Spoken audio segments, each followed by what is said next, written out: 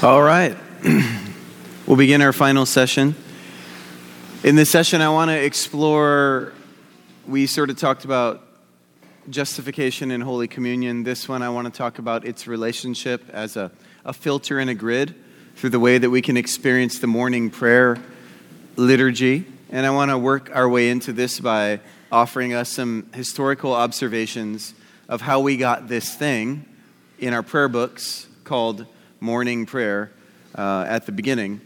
So the first thing I want to point out is, for centuries prior to the Reformation, Christians have had a long tradition and history of praying to God daily in fixed forms with fixed prayers, and those were called the daily offices. And by the time of the late medieval era, so the time that the Reformation is happening in the 16th century and the first English prayer books are being formed, those offices had blossomed into a kind of daily set of rituals.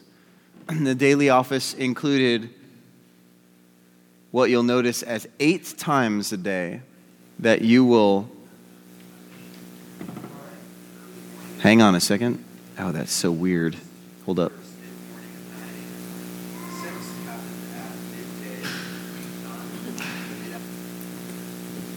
I'm hearing a recording of a lecture I did when I used this slide like 3 years ago. That's weird. Anyway, by the time of the late medieval era, there were 8 times a day when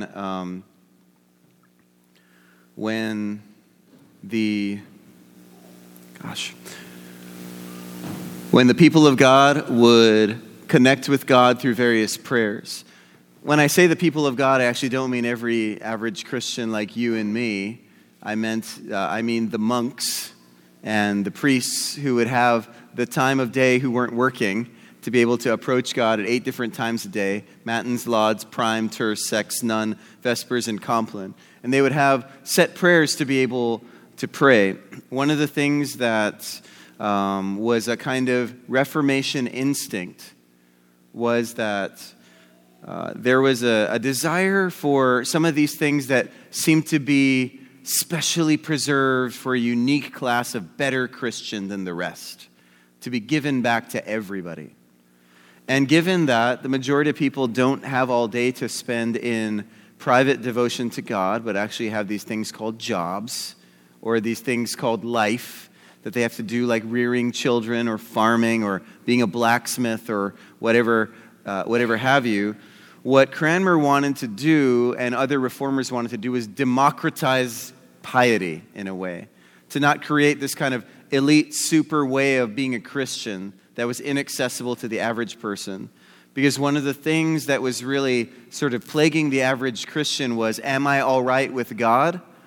And what the church sort of provided as a mode of being all right with God is, hey, you've got this group of people over there in those monasteries praying for you and doing all the righteousness for you.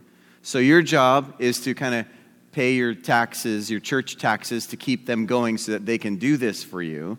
So it's a kind of interesting interplay between works righteousness and economics that kept the church going. And the gospel filter instinct of justification said, we want to do something that, number one, takes prayer to God out of the realm of classes of better Christians that God loves more, and into the realm of the nature of simply coming before God as a Christian on a daily basis. So what we found was that Cranmer actually took the offices and boiled them down to 2. The idea, which is what I was describing last night, was that someone who is a working person could come before and after work and still engage in the Word and engage in prayer in your parish church, because most of this still would be public. But eventually, over the course of time, as Cranmer boiled it down to morning and evening prayer, and it seeped in, and as books started being produced, because also if you're knowing your historical timeline, this is really the first time that mass printing of books becomes a thing, and people other than the elite and wealthy could actually conceive of having a book in their home. Over the centuries, people had prayer books to pray from at home. And so in addition to the option of always going to church before and after work to enjoy and pray morning and evening prayer with your parish, you could also be doing this at home, which is a lot of the Anglican piety of now, or at least what's urged for now, is that morning and evening prayer is something that one can pray, even though it's a corporate liturgy, in the privacy of your own home or as you're going about your life. Gosh, goodness gracious. So the idea of this was not only just to simplify it for the sake of making it accessible to people. I think there was a theological claim here too. And the theological claim was this: you don't need to spend your whole day praying to God for God to love you.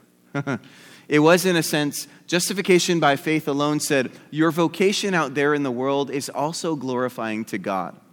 You don't need to be, in a sense, having your whole day filled with Pharisaical, long-winded prayers. It is enough just to begin and end your day listening to the Word and praying to God. So even the idea of simplifying the daily offices to just morning and evening prayer. In the original prayer books, for instance, there was no noonday prayer. It had really whittled down to just morning and evening prayer. Even in that move, there's a kind of justification, filtering instinct going on to say, a good Christian doesn't equal someone who's just constantly praying all the time. A good Christian is also someone who, in the Word, is simply living in the world in love of neighbor and love of God and glorifying them in that. And I do think that that's a statement of what's going on in the daily office and worth sort of pointing out. The other thing that I just generally want to say about morning and evening prayer, yes, I've indicated that it's for private use and public use.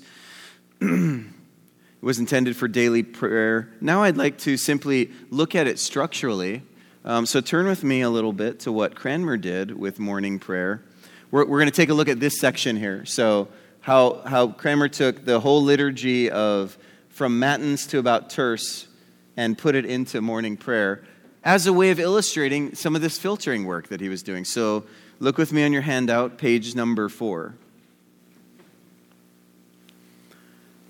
In this particular Sarum Breviary, you see Matins, Laud, and Prime.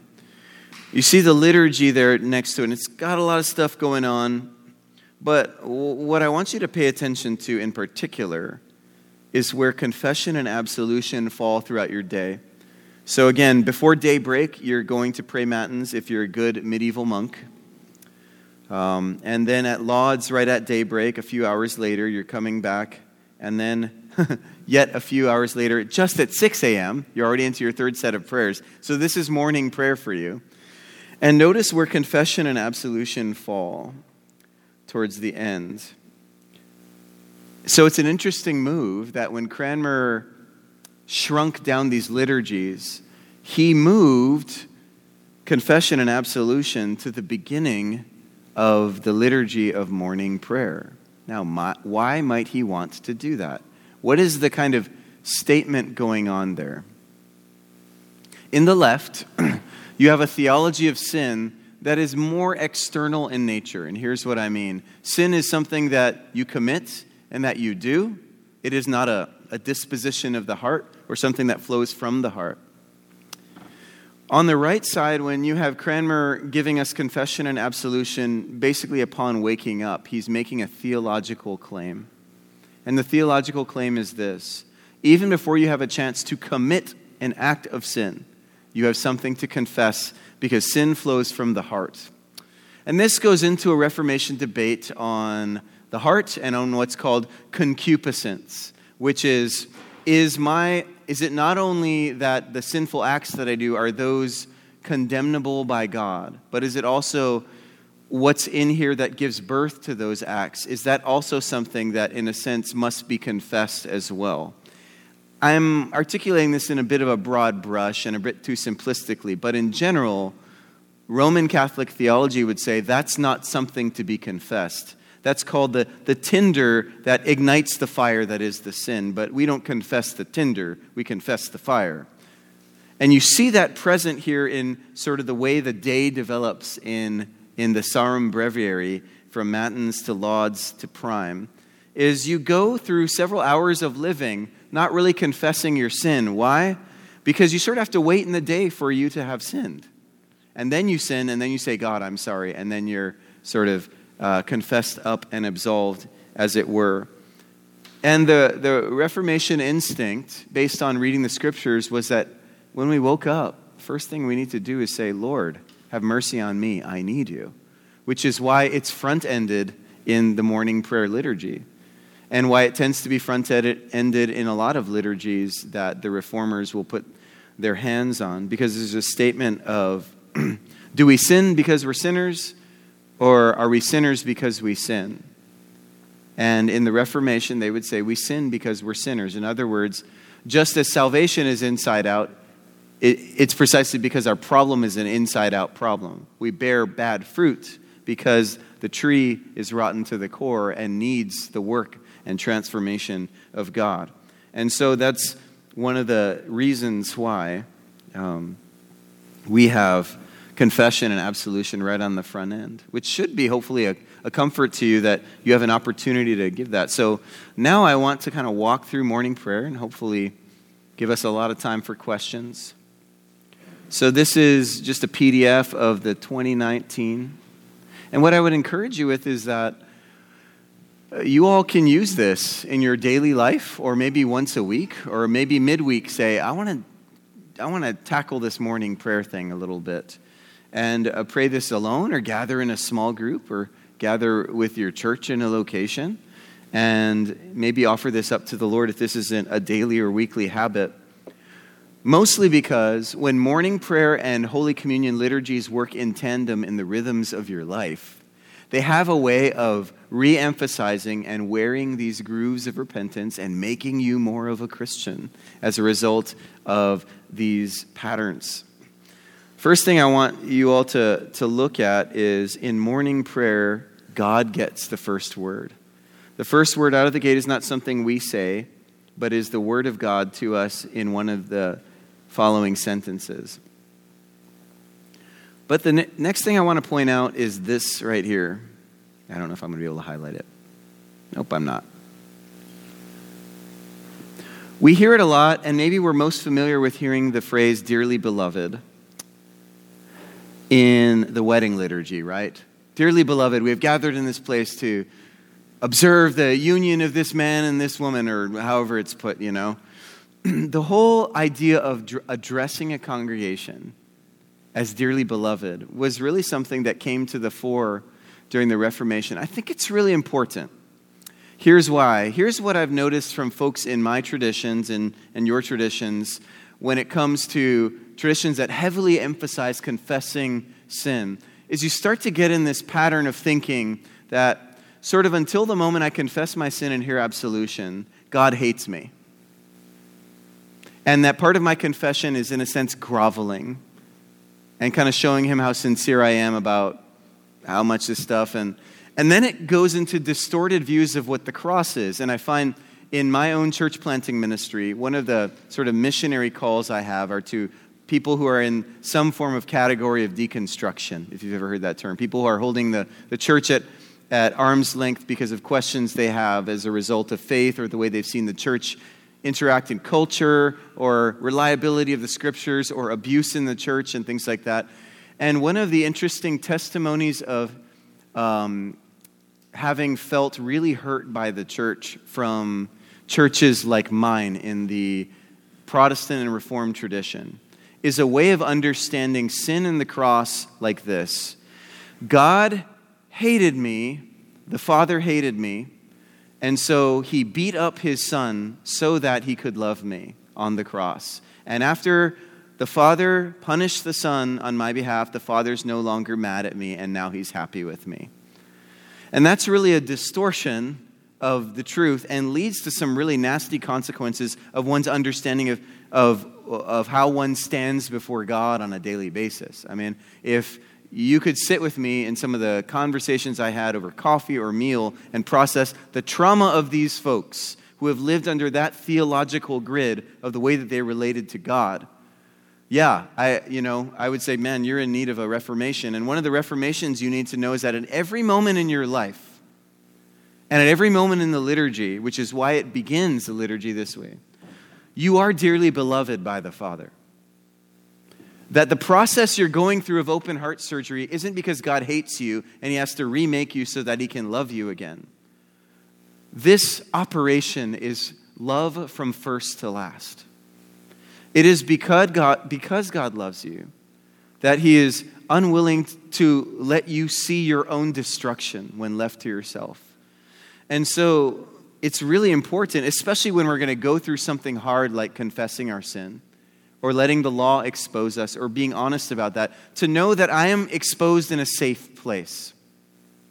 Is this a safe place for me to be honest? And this address as dearly beloved is meant to front end the safety of what's about to happen with this open heart surgery. I am a benevolent surgeon. I do this for your good. This heart transplant is not because I hate you and want to do harm to you. It's because I love you and want to see you have life and life abundantly. And so sometimes when I have led this liturgy publicly or even in our own service, I will just address the people and even pause there and say, dearly beloved, and I just want you to know, God loves you. And the journey that we're about to take in worship is one that's for your good. Some things in here are going to be difficult and hard, but know that God has your good and he's not abandoning you and he will see you through to the end. That's what's being communicated in the whole dearly beloved. And then what we really have in this opening bit, which is new language for what Cranmer originally wrote in daily prayer, is this beautiful outlining of what daily worship and what a theology of worship is. The scriptures, so even here we're being taught that worship is based on the word and is nothing short of the word of God coming to us, living and active. There it is again. The scriptures teach us to acknowledge our many sins and offenses, not concealing them, or in the old language, as I said before, that we should neither dissemble nor cloak them. I love that language. We should neither try to hide or duck out of the clarity of our sins and our state, not concealing them from our Heavenly Father, but confessing them with humble and obedient hearts, for the purpose that we may obtain forgiveness by his infinite goodness and mercy. So there's another way of saying our God, whose property is always to have mercy. We ought at all times humbly to acknowledge our sins before Almighty God, but especially when we come together, and in case you thought he wasn't charismatic, he is. He actually believes that we come to encounter the presence of God in worship. And even as we engage liturgy, let's never forget this liturgy is a means to have dialogue and encounter and relationship with the living God.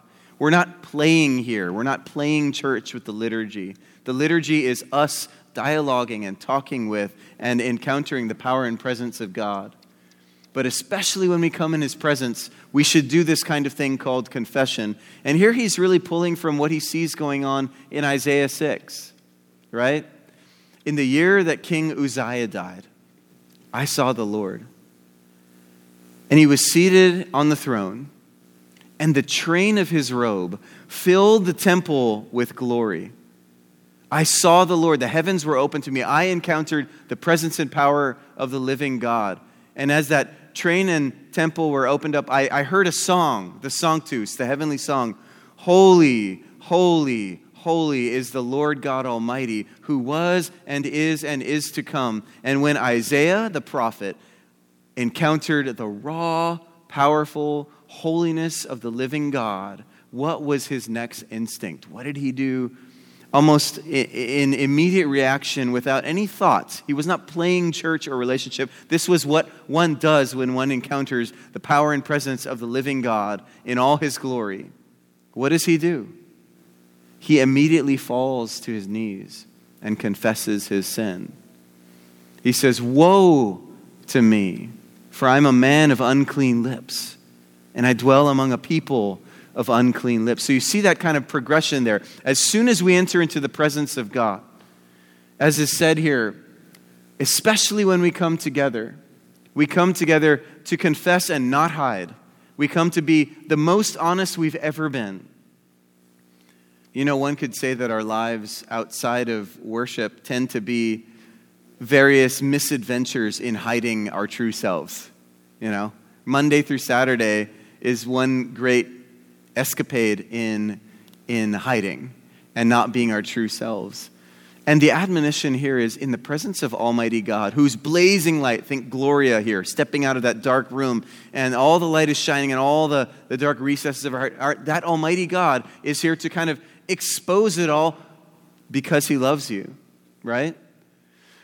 And so here we have that kind of exposure being heralded at the beginning of a worship service, but especially when we come together in his presence. And here is, we might say, the three principal purposes of what good worship together does.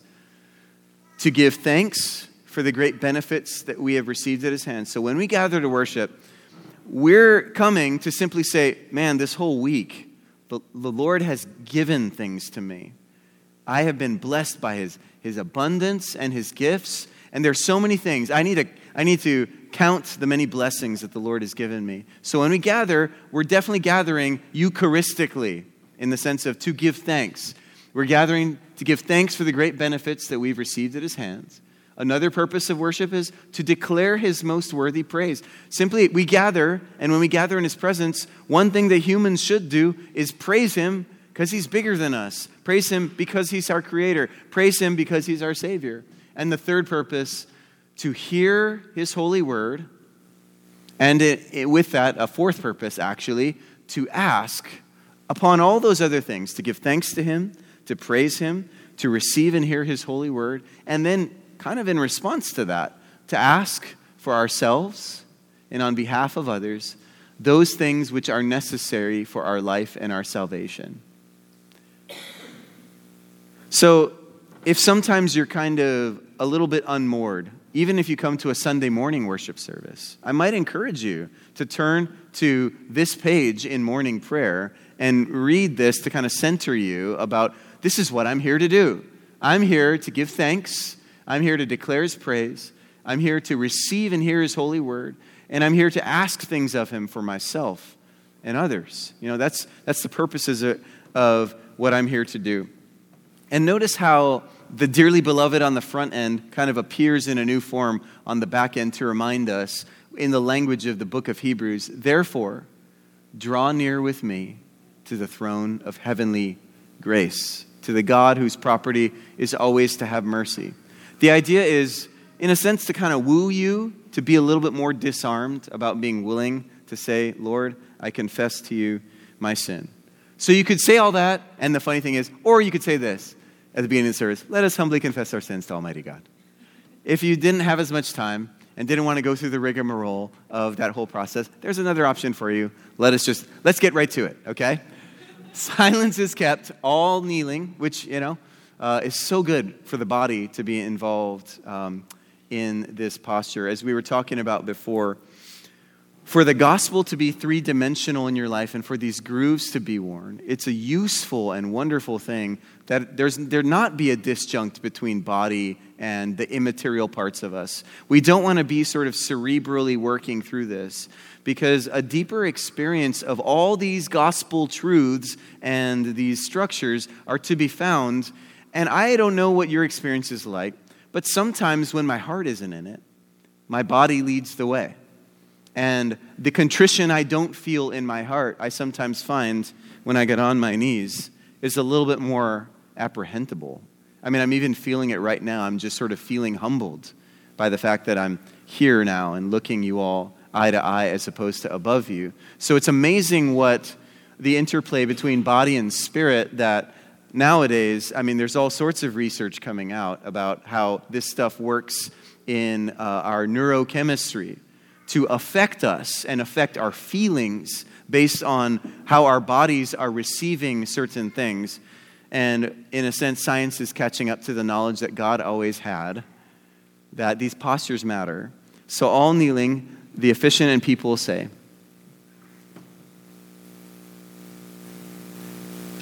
just to keep ourselves awake after a sleep-inducing lunch, let's all say this together. Almighty and most merciful Father, We have erred and strayed from your ways like lost sheep. We have followed too much the devices and desires of our own hearts. We have offended against your holy laws. We have left undone those things which we ought to have done. And we have done those things which we ought not to have done. And apart from your grace, there is no health in us. O Lord, have mercy upon us. Spare all those who confess their faults. Restore all those who are penitent, according to your promises declared to all people in Christ Jesus our Lord. And grant, O most merciful Father, for his sake, that we may now live a godly, righteous, and sober life to the glory of your holy name. Amen. I want to point out something to you that's a beautiful observation about this prayer. This prayer is a patchwork of several passages of Scripture. It's a bunch of allusions here. Even the line that tends to get a little sticky for some, there is no health in us, it's just a quote from a psalm. So if you have issue with it, you gotta talk to God about that. Right? But the idea here, which is just a prayer book axiom, is to get us praying the Scriptures before the Lord. Part of what's difficult is if you take your modern translations, sometimes the language isn't as apparent to you. But if you're using the English Bibles that Cranmer was using, some of these allusions would be more obvious how directly tied they are to their various counterparts in the Scriptures. And it would be worth maybe taking some of these passages and meditating on them sometime to gain a sense of the text there. And, since this is a really beautiful confession, and I imagine even you were thinking some things as they were stirring in you, I want to pause and see, do you all have any questions about this particular confession of sin or anything that we've talked about up until this point? Yeah, Abby is saying it's a gift that this happens on the front end of a service because, at least experientially, if you're being called into your boss's office or something like that, and they're just saying a bunch of other things to you, you're kind of wondering, wait, am I getting fired or not, kind of thing. I think we need to resolve this before we can move on. And so in a way, there's a joy, and that's how it should be for the Christian. We should be able to boldly enter the throne of grace in confidence because of Christ. So in a sense, it's basically God showing us on the front end, there's no other way to approach me but through Jesus. And because you're approaching me through Jesus, you have every confidence that you have found a God of love who is for you in and through Jesus Christ. You are dearly beloved, and you can draw near to the throne of grace with great confidence. Other questions?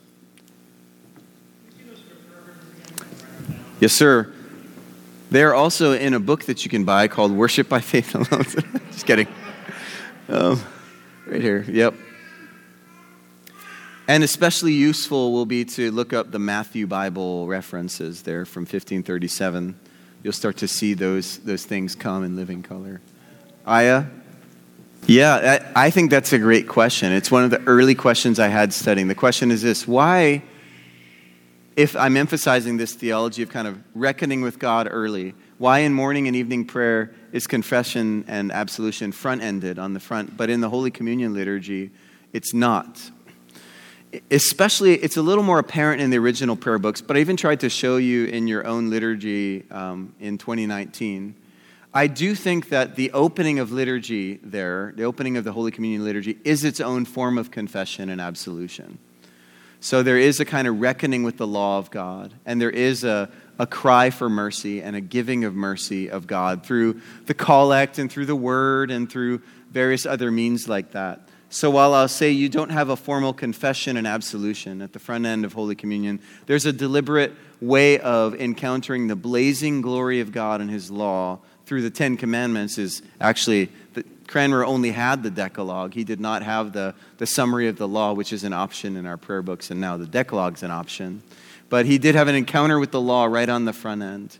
after the collect for purity, and then a kind of, Lord, have mercy upon us, Christ, have mercy upon us, Lord, have mercy upon us. And then the collect and the word, and maybe even in a sense the sermon being the kind of final place of giving Jesus after that big progression of confession. So, yeah. Other questions? Pretty simply, you're asking the question, especially of the three sentences of Scripture that begin morning prayer, right here. Of these three, it seems like the latter two are more my words to God. But the reality is, even as they're my words to God, they're still God's word, So God is giving me what to say. And in a sense, he gets the first word, even as the direction of the language is from me to him. He's supplying me with what I say. I'm not inventing and coming out with it myself. So, yes. Yeah, so when Cranmer created options for morning prayer, those scripture sentences weren't calls to worship as much as they were calls to repentance. All his opening scriptures were language from the scriptures of enjoining people to prepare to confess and receive the grace of God. So interestingly, that shows even more that what he thought we were doing when we woke up in the morning was very much being invited to reckon with God through Jesus Christ, to remember who we are, sinners saved by grace, dearly beloved by God. And so those opening sentences were even more pointed in pointing out that what we're doing in morning prayer is repenting. That's what we're doing here. Make no mistake about it. So yeah, yep, that's right. Other questions? Yes.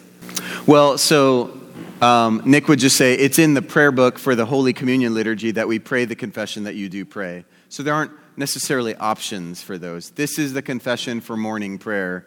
The one that you pray on Sundays is the one that's prescribed for Holy Communion. So that's ultimately the reason, is just that's what was in the prayer book to pray there.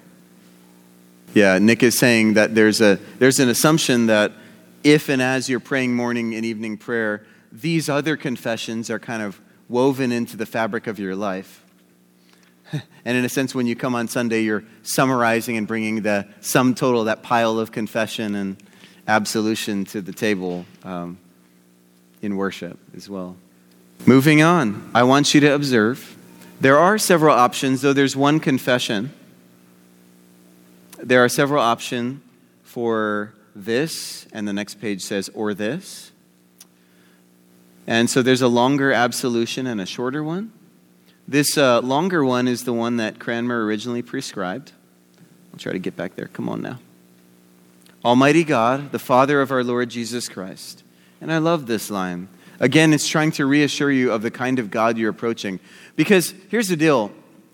This is something that architectural and even some archaeological excavation has revealed to us about medieval churches.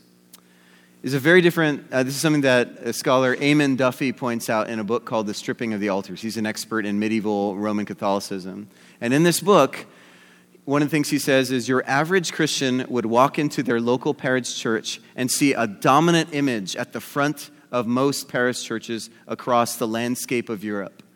That dominant image was not Christ on a cross. The dominant image was Christ coming in judgment. So think about the formational effect, especially pre-having Bibles, especially this place called the church is the sole sort of location where I'm given content about who God is and what God thinks of me.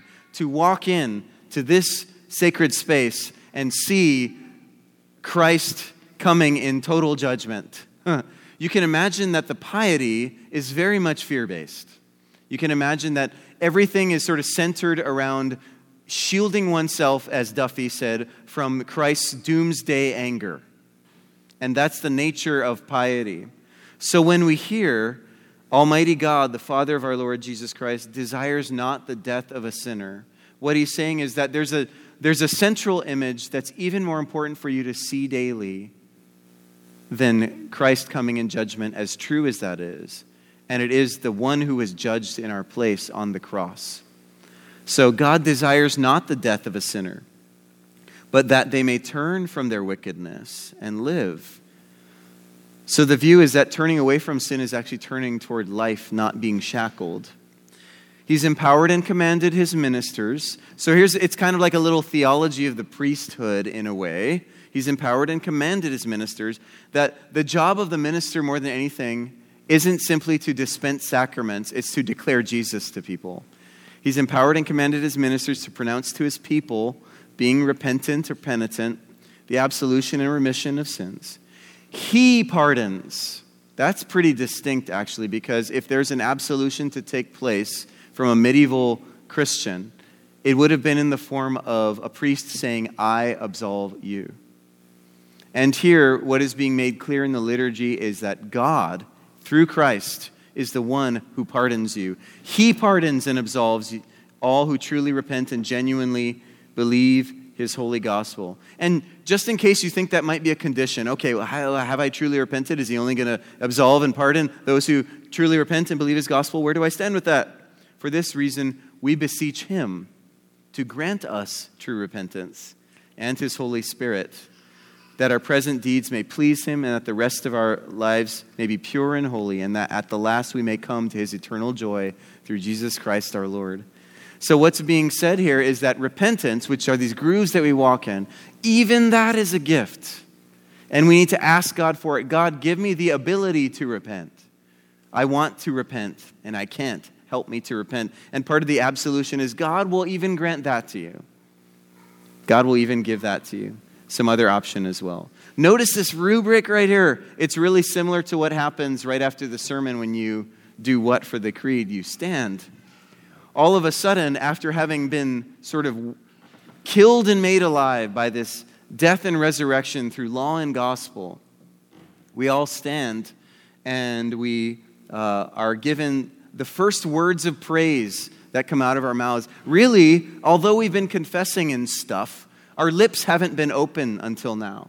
O Lord, open our lips, and our mouths shall proclaim your praise. O God, make speed to save us. O Lord, make haste to help us. Glory to the Father and Son and Holy Spirit, etc., etc. So the invitation is, get ready, it's time to worship. We've been forgiven. Let's go and praise his glorious name. That's the whole idea. Hang on to this little injunction here. Oh Lord, open our lips, because there's something that happens on the other side of this as well. We sing together. At this point, it might be good actually to turn your attention as you're looking at this to page 5 in your handout, the structure of morning prayer, to kind of see some of these same cycles of repentance at place as we're going through this. Because we're just sort of rounding out the first cycle of resulting faith. We're invited to pray, and then we offer these praise songs, these worship songs, called the Venite or Venite, which is just the opening Latin word that is part of that psalm, Psalm 95. The Venite and the Jubilate, which is part of that psalm, which is Psalm 100. And so in a sense, we don't start praising until we're standing, resurrected in Jesus. So in the resurrection of Christ, please stand. And then in a sense, we may enter, because we're entering into the scripture cycle, another cycle of hearing the word of God read and responding to it with various praises. And just like you experience in your Holy Communion worship, where you've got a passage of scripture and you sing a song, this is the sort of cycle where God speaks and we respond with some sort of song like the Te Deum or Benedictus or one of the others, just a way of doing that. And then as we continue to stand, part of the resulting faith too is saying, I believe, I have faith. You've been resurrected. So this is the result of what happens when God, through his word, does yet again another kind of grooving of repentance in our lives and allows us to stand, to praise his name, and then to offer up our faith to him. What we could say here is that we begin in the prayers the last cycle of repentance.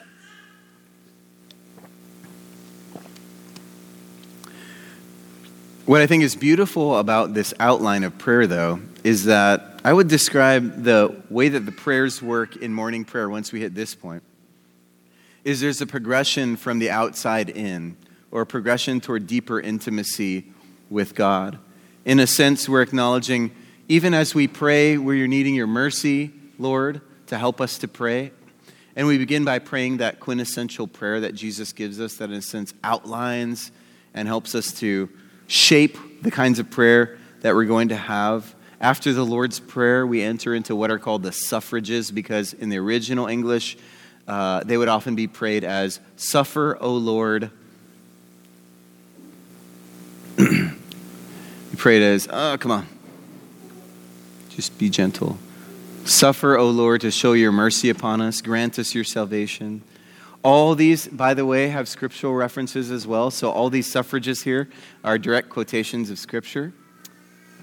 "O Lord, save your people. Bless your inheritance." I want to point out something about these lines right here. I'll actually go on because I want to make my bigger point, which is as these prayers move, we're kind of progressing into, in a way, entering into that Last Supper room where we sort of land as John the Baptist on Jesus' breast, asking for the things that we need in a really tender way. So again, we've got the Lord's Prayer, and then we have the suffrages. And then the language of the collects just get us a little bit more intimate. They start to sound a little bit more personal, and they draw us in. And there are collects for, in this prayer book, collects for each different day, and sometimes collects that you can employ from the church year in various ways. And one addition that I really love about the 2019 is that there's an emphasis on mission daily in daily prayer that hasn't been a part of prayer books before, such that we're always praying these beautiful missionary collects as well. "Who alone works great marvels, send down upon our clergy and congregations committed to your charge the life-giving Spirit, shower them with continual dew of your blessing, ignite a zealous love for your gospel. Or God, you have made of one blood all the peoples of the earth, send your blessed Son to preach peace to those who are far off." Or this one that has been in a few prayer books, "Lord Jesus Christ, you stretched out your arms of love on the hard wood of the cross, that everyone might come within the reach of your saving embrace." Love that image. "So clothe us in your Spirit, that we, reaching forth our hands in love, may bring forth those." So there's even here a kind of acknowledgement, as I come to God's heart, God's going to send me back out to share this love with others. There's a beginning of the verticality of, or the horizontal nature of what this vertical relationship is leading to. And that's kind of some of the most intimate prayers until we get to the moment where actually there's white space in the liturgy for us to offer up those things that we need to pray for. If we were praying noonday prayer today, we'd certainly be praying for Israel, right?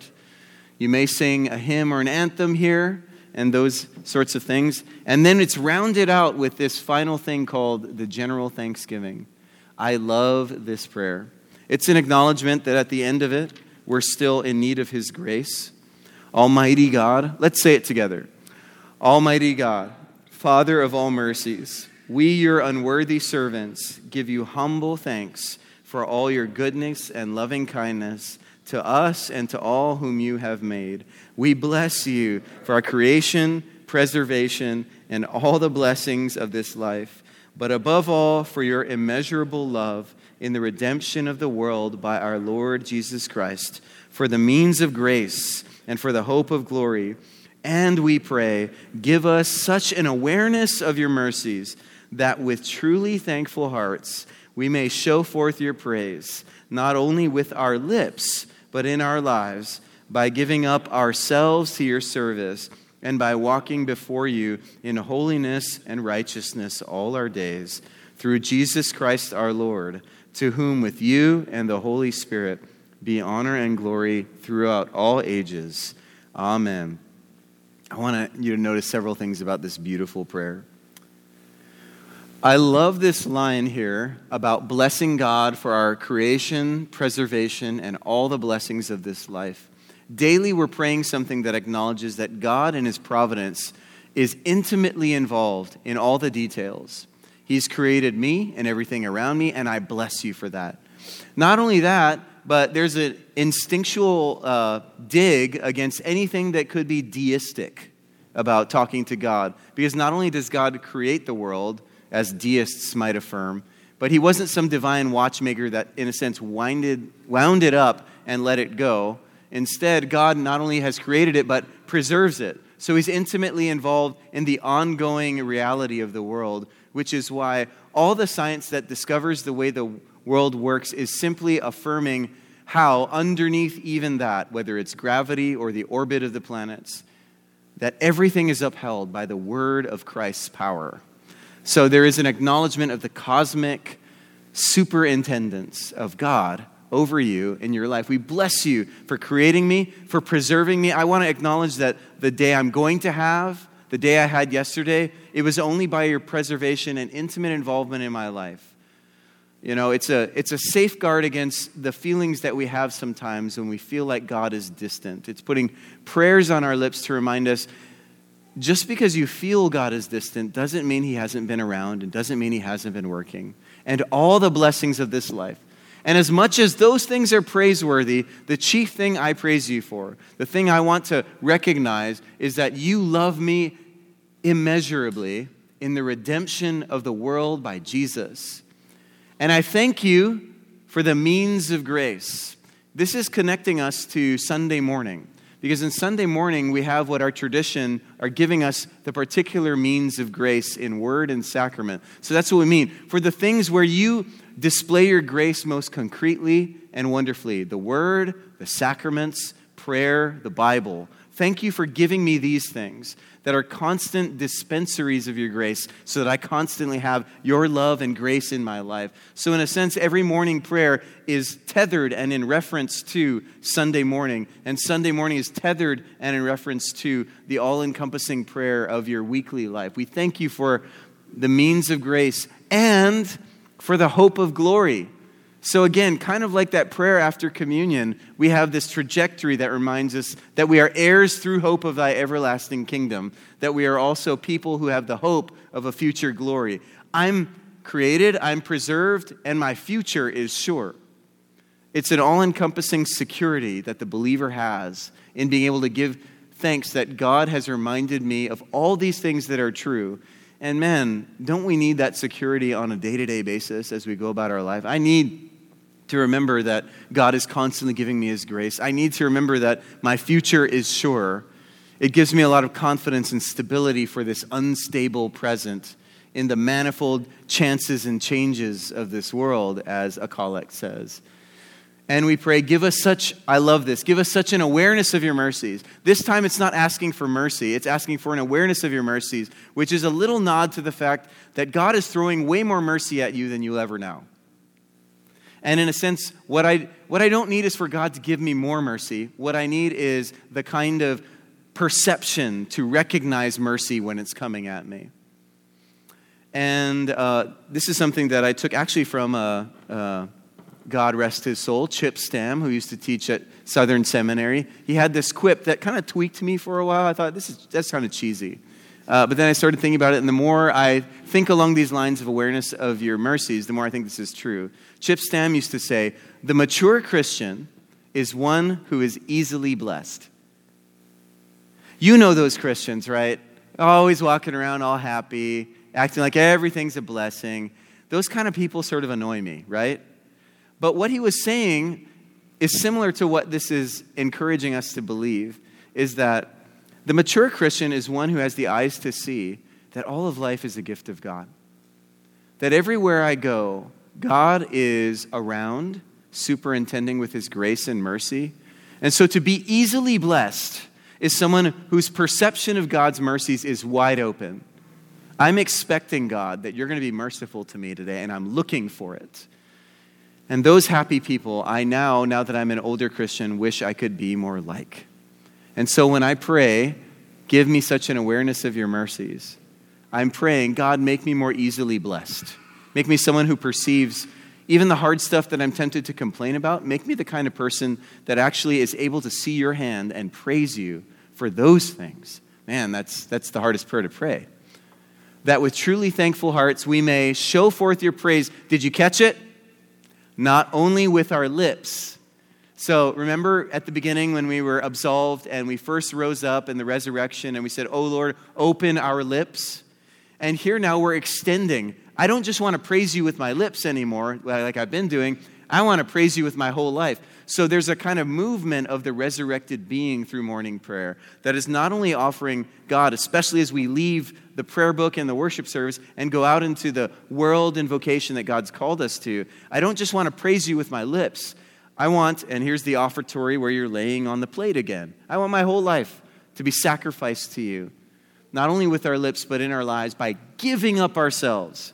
I'm on the offering plate to your service and by walking before you in holiness and righteousness, only through Jesus Christ our Lord. Amen. What questions do you all have? There's a final prayer here that's beautiful and been a part of liturgies and was a part of even Eastern liturgies that Cranmer employed and gave to Western worship. That has been a big part, called the prayer of St. Chrysostom. And then a final kind of benediction and blessing, along with a few other things. But questions? Yes. Yeah, we do. Part of you're talking about in Holy Communion? Yep. There's a theological reason why that word came up twice, and it is because it's a kind of justification filter gospel word and was a point of contention between Protestant understanding of the gospel and what's happening in communion and a Roman Catholic one. And what Cranmer wanted to make clear in that prayer in Holy Communion, when he talked about, not only does he repeat the word oblation, he repeats the word one. Christ, who made there, on the cross, not here at the table, who made there, by his one oblation once offered, a perfect oblation and sacrifice, right? There might be a better word that we could use to translate it. It's sort of offering, but loaded in that language, at least in the 16th century, was those are things that we did for God.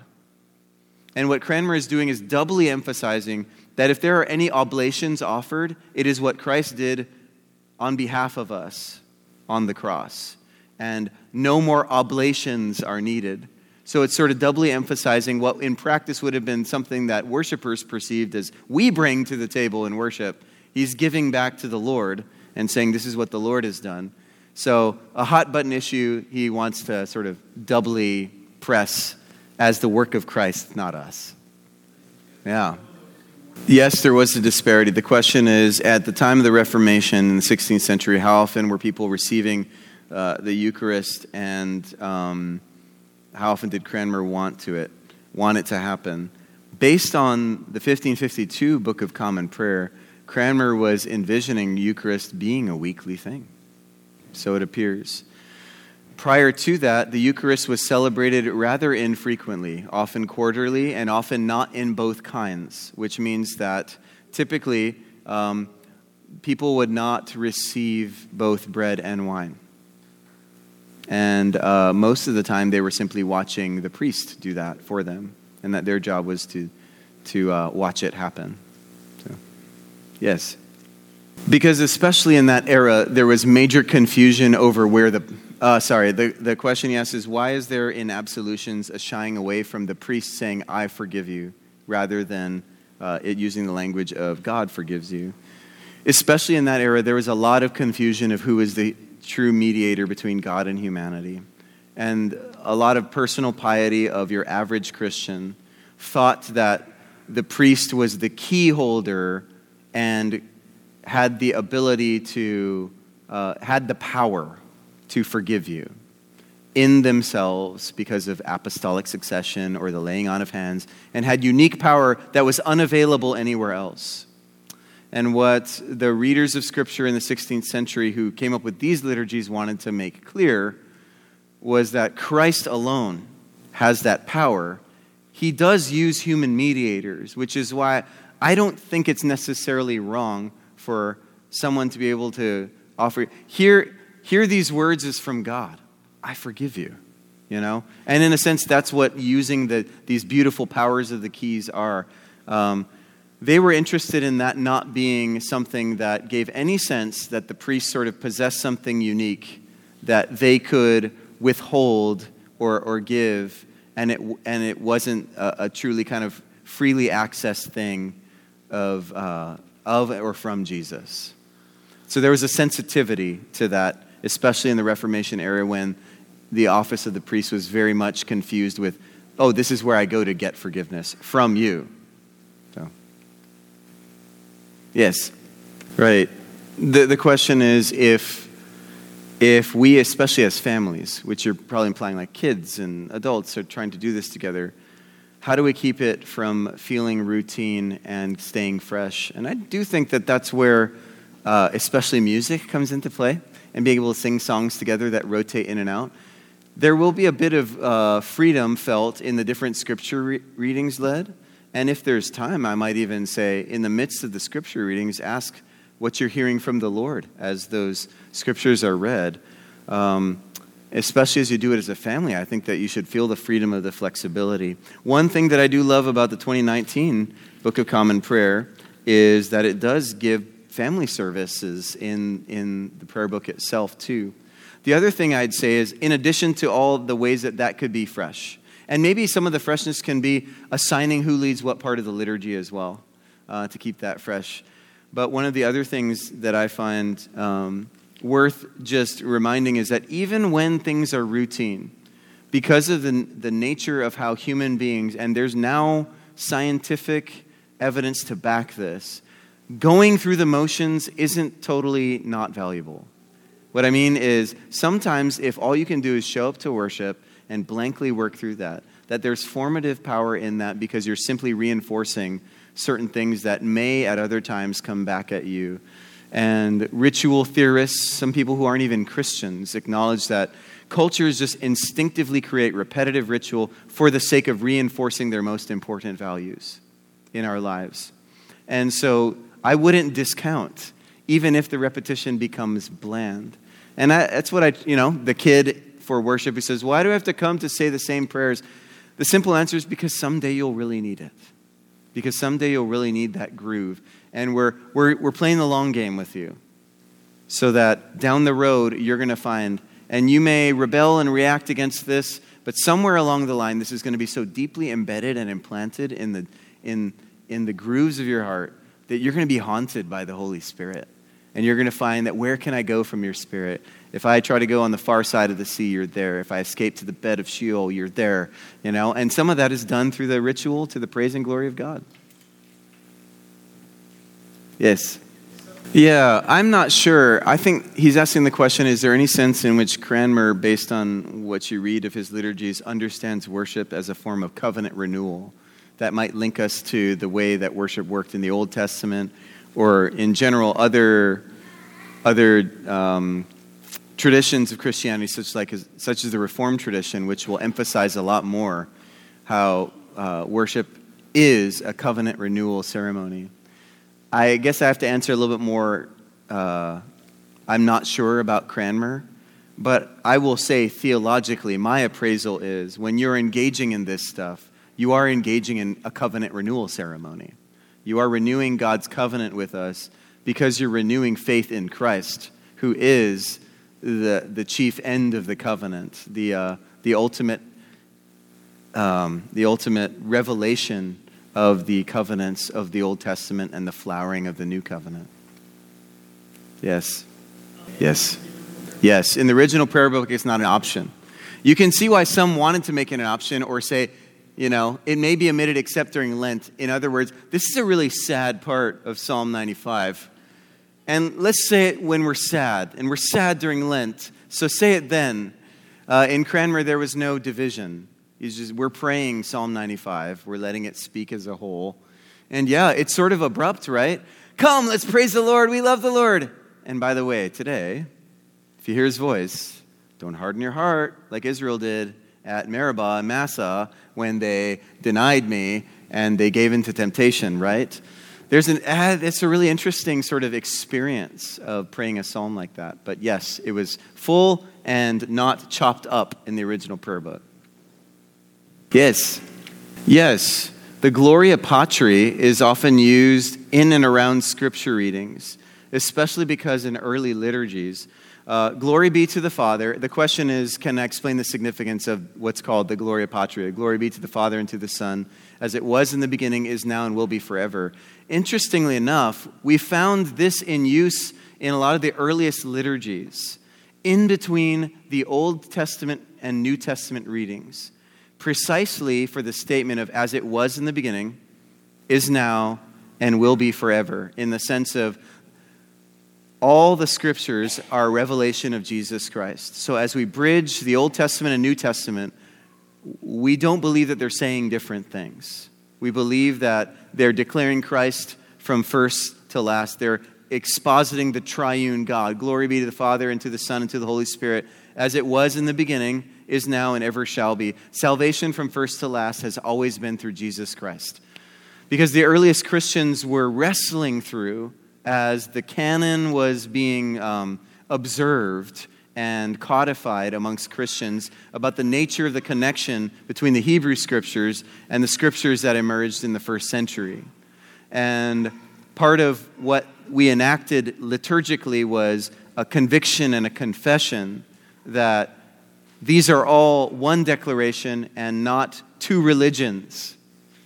That in fact the Old Testament is that. And it's also just simply a kind of exclamation of what happens when the Word works, which is we encounter the glory of God. And it's worth praising God whenever His Word is read, because we haven't been left to our own devices and desires, but have been given a definitive revelation of Jesus Christ. Thank God for that.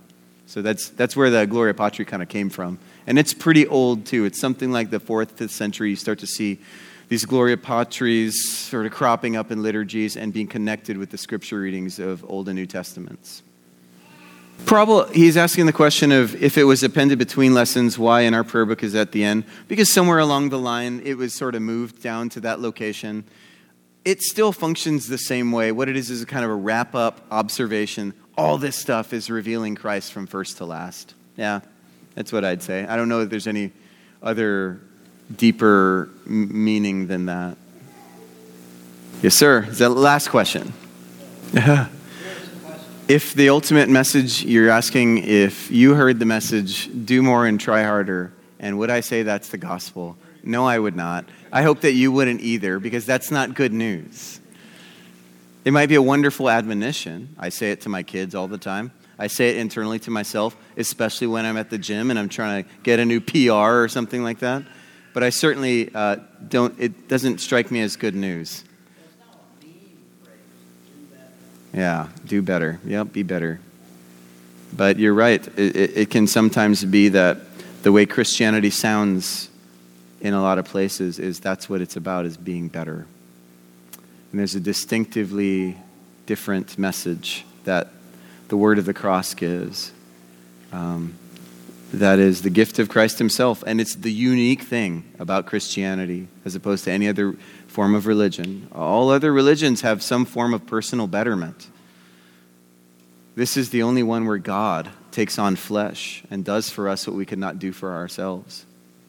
Thanks be to God for Jesus Christ. That's a great place to end.